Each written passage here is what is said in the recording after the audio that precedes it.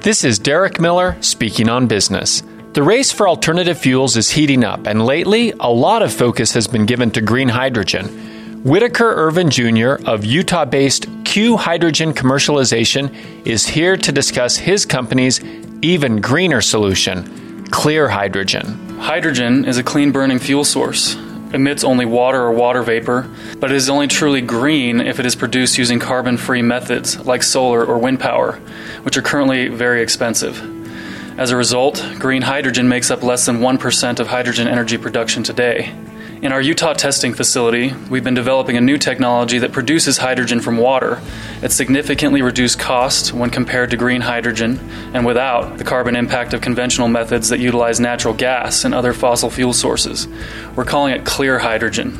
Our process, based on completely new science in the field, creates hydrogen by subjecting water to extremely rapid variations in pressure, temperature, and motion. No heat is generated and no carbon is used or emitted during the process. It also takes up much less physical space compared to a solar or wind farm. This all leads to massively decreasing the cost to produce hydrogen. Q Hydrogen Commercialization is revolutionizing the energy world with breakthrough hydrogen science. You can learn more at Clear Hydrogen website. I'm Derek Miller with the Salt Lake Chamber, and this is Speaking on Business.